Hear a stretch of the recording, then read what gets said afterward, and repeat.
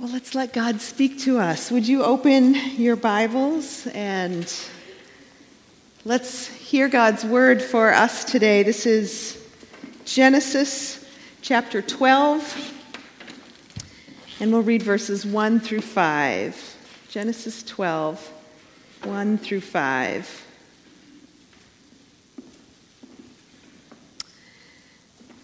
The Lord had said to Abram, "Go from your country, your people, and your father's household to the land I will show you. I will make you into a great nation, and I will bless you, and I will make your name great, and you will be a blessing. I will bless those who bless you, and whoever curses you I will curse, and all the peoples of the earth will be blessed through you." So Abram went as the Lord had told him, and Lot went with him. Abram was 75 years old when he set out from Haran. He took his wife Sarai, his nephew Lot, all the possessions they had accumulated, and the people they had acquired in Haran, and they set out for the land of Canaan, and they arrived there. This is God's word for us today.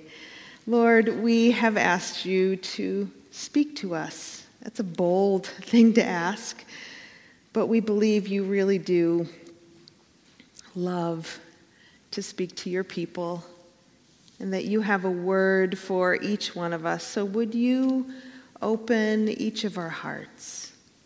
Help us to hear your voice today. In Jesus' name, amen.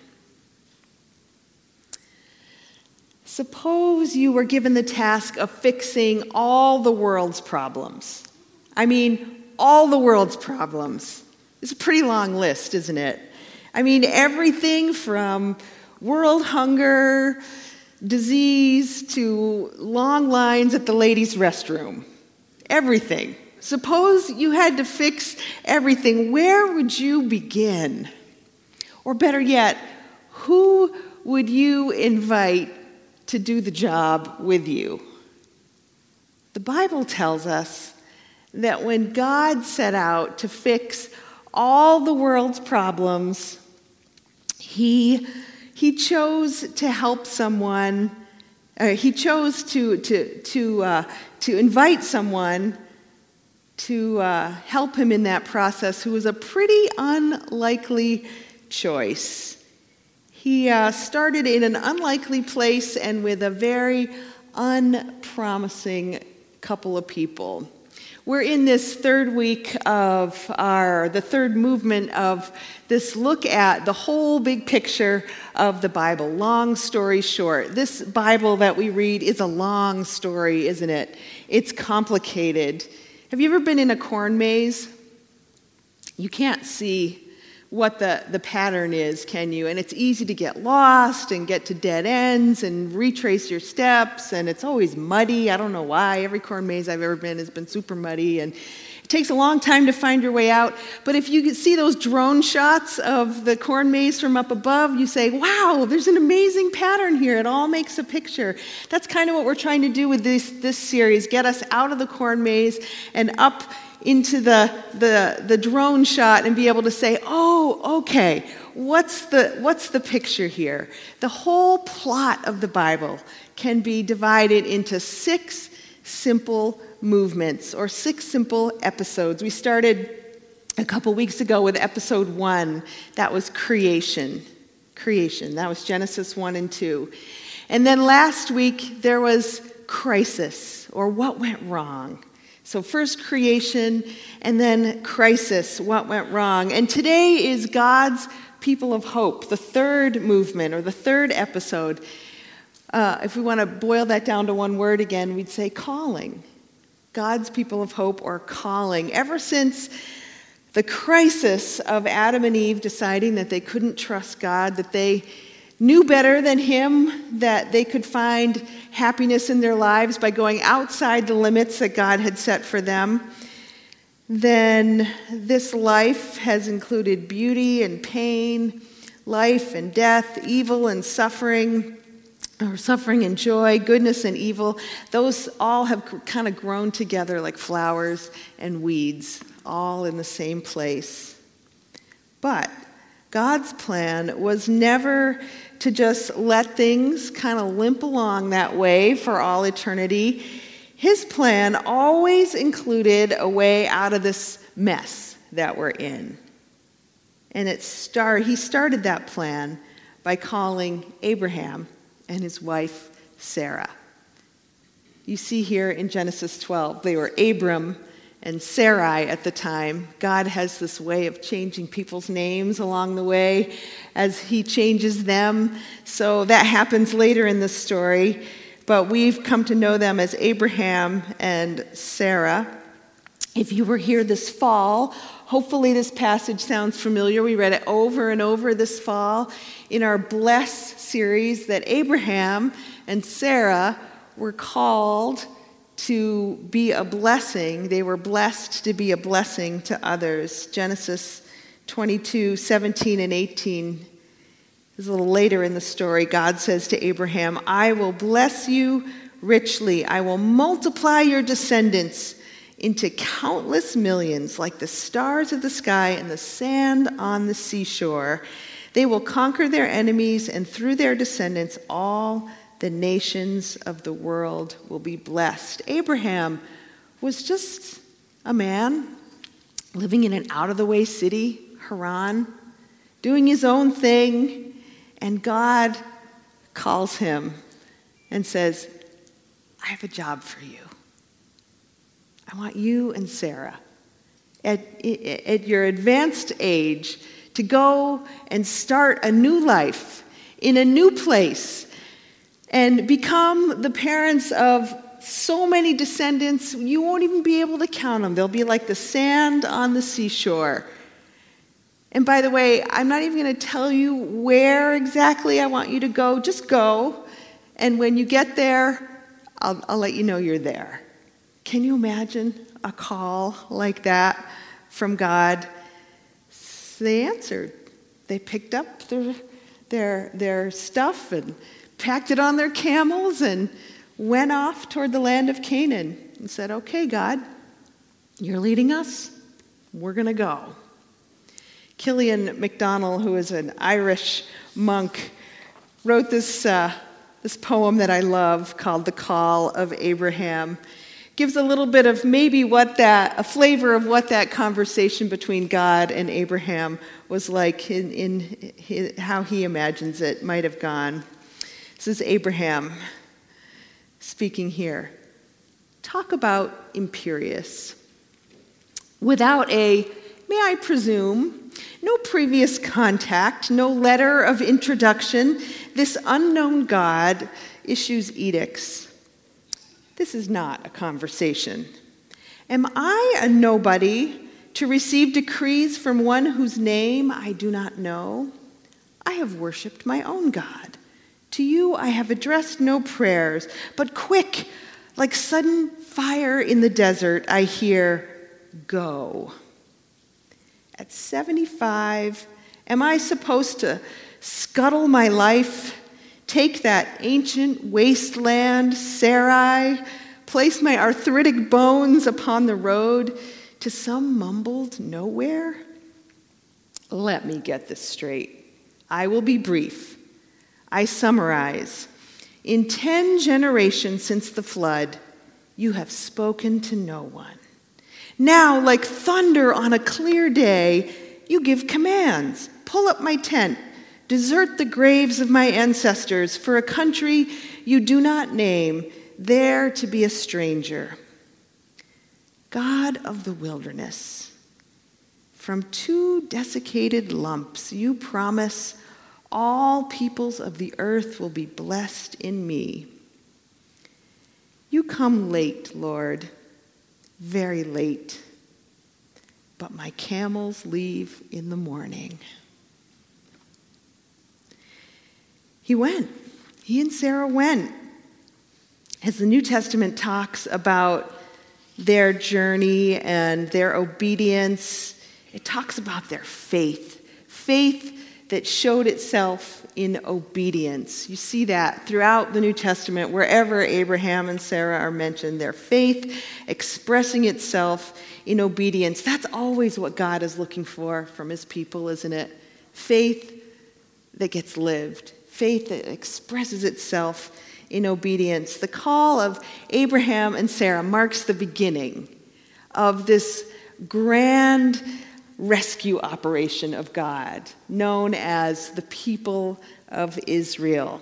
God doesn't start this rescue operation with an army or a politician or some well-educated group of people, but with an elderly couple going on a long journey to an unidentified destination. Joshua McNall, who wrote this book, Long Story Short, puts it this way: this is God's idea to fix a broken world, 2 card-carrying members of the AARP and camels.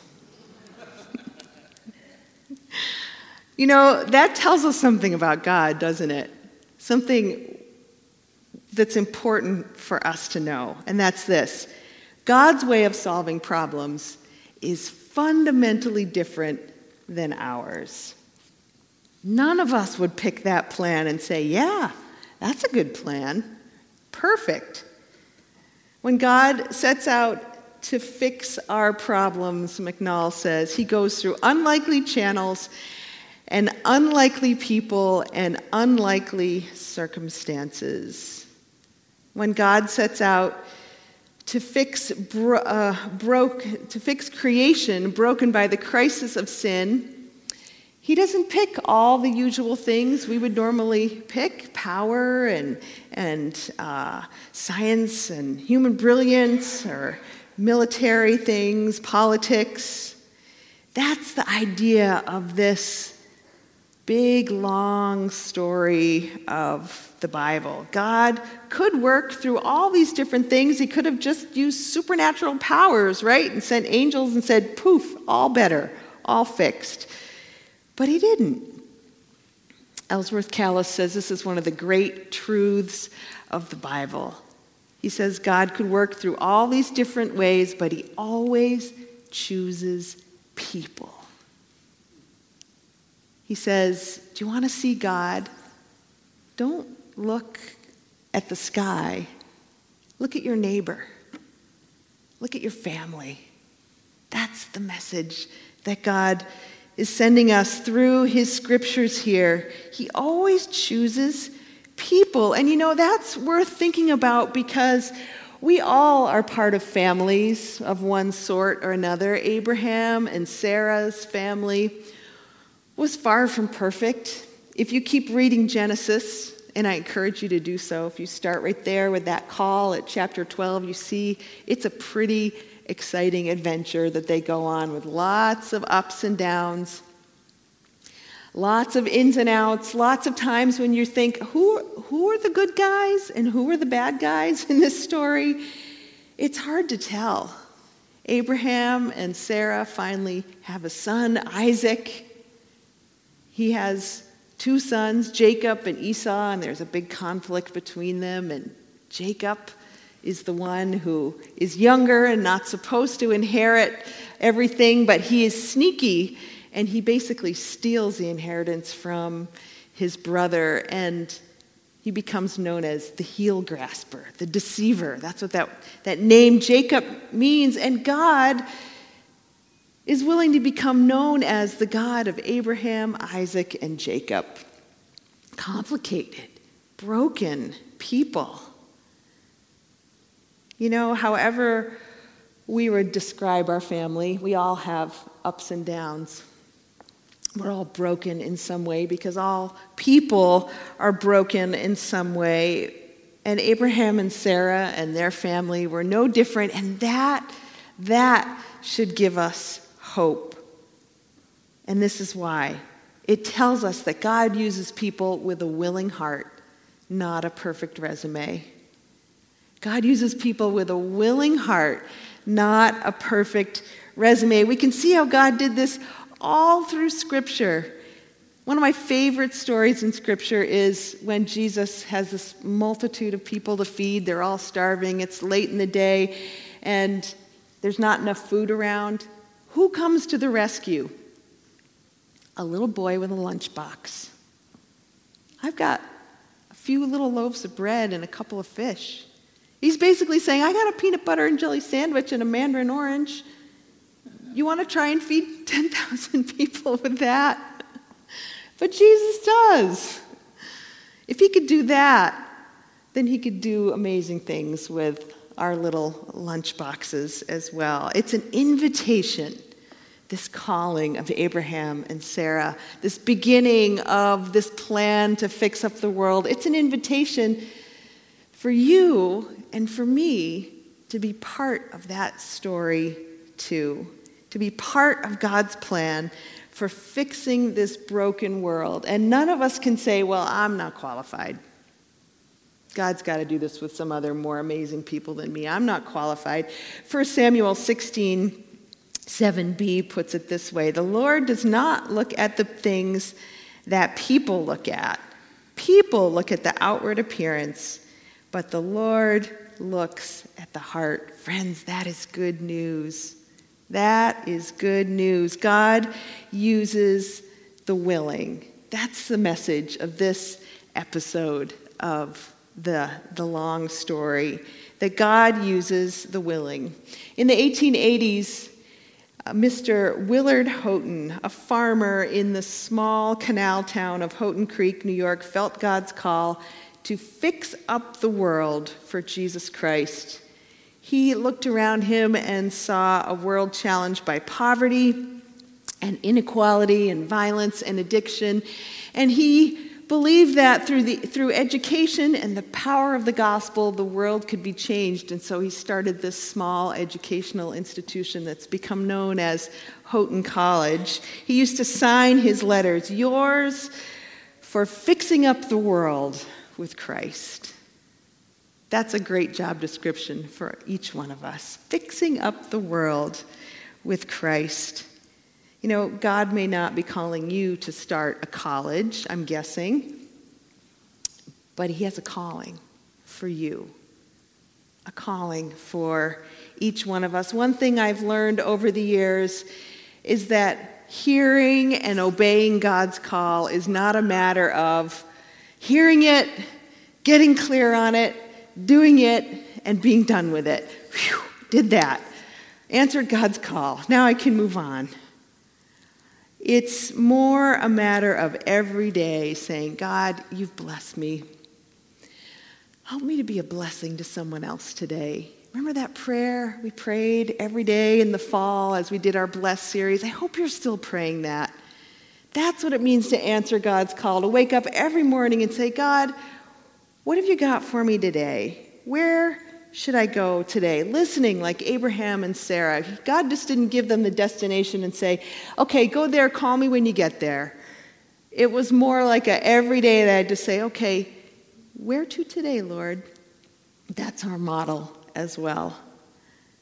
I can't remember if I shared this with you before or not. I think I might have. The great preacher Fred Craddock said this: we think giving our all to the Lord is like taking a $1,000 bill and laying it on the table. Here's my life, Lord. I'm giving it all to you. But the reality for most of us is that he sends us to the bank and has us cash in that $1,000 for quarters. We go through life putting 25 cents here and 50 cents there. Listen to the neighbor's kid, his troubles, instead of saying, get lost. Go to a committee meeting. Give a cup of cold water to a shaky old man in a nursing home. Usually giving our life to Christ isn't glamorous. It's done in all these little acts of denying self for Jesus' sake, 25 cents at a time. It would be easy to go out in a flash of glory. It's harder to live the Christian life little by little over the long haul. What is God calling you to do? D.L. Moody, who made a big impact on the world for Christ. He read Isaiah 6 in his Bible, 6:8. It says this, "Also I heard the voice of the Lord saying, 'Whom shall I send, and who will go for us?' Then I said, 'Here am I, send me.'" He wrote this in the margin next to that verse. "I am only one, but I am one. I cannot do everything, but I can do something. What I can do, I ought to do. And what I ought to do by the grace of God, I will do." Every one of us has a calling. In seminary, Bill and I decided we needed to find a church. We visited around for a little while, and then we said, okay, we got to find a church home. And we discovered St. Andrew's United Methodist Church. One of the ways we found it was there was a big sign out on the road that said, "St. Andrew's United Methodist Church, turn to the Lord, left at the next stoplight." We thought that was worth checking out. So we went one Sunday and discovered a horse barn. It was Kentucky, so there's a lot of horse barns around. It was a horse barn that was slowly being converted into a church building. I would say it was about maybe 1/4 of the way there. It was more barn than church building still. It was a pretty new congregation, and they were just kind of getting started. There was nothing impressive about that building, inside or out. There was really nothing impressive about the music or even the preaching. But what we found there was a group of people willing to say yes to God. And we found that irresistible. We found people who knew what it meant to be so grateful for God's love and grace that they just wanted to live as God's people. When the organist's son got sent back to prison, they put a picture of him in the bulletin with bars drawn in over his face and the verse underneath it, "When I was in prison, you visited me. Whatever you do for the least of these, you do to me." And so that church did. They wrote him letters, they visited him, and when he got out of prison, they welcomed him home to church like the prodigal son. Lots of ways, big and small, that church lived their faith. And they ended every service with a little song that has stayed with me all these years. It was like 25 years ago. There was this little song that went like this: "I say, yes, Lord, yes, to your will and to your way. I say, yes, Lord, yes, I will trust you and obey.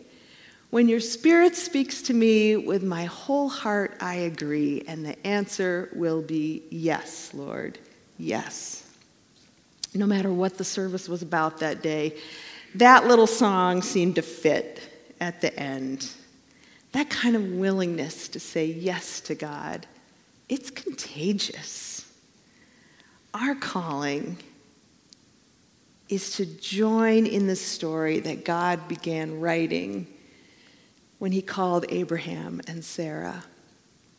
He's still writing your chapter. And your calling is to say yes. Let's pray together.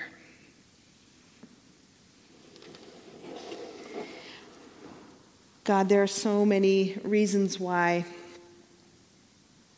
it seems easier or smarter for us to say no, or maybe not yet, or not totally yes, but a qualified yes, or give you a maybe, or just put it off till later. But God, you're calling every day. You're knocking at the door of our hearts.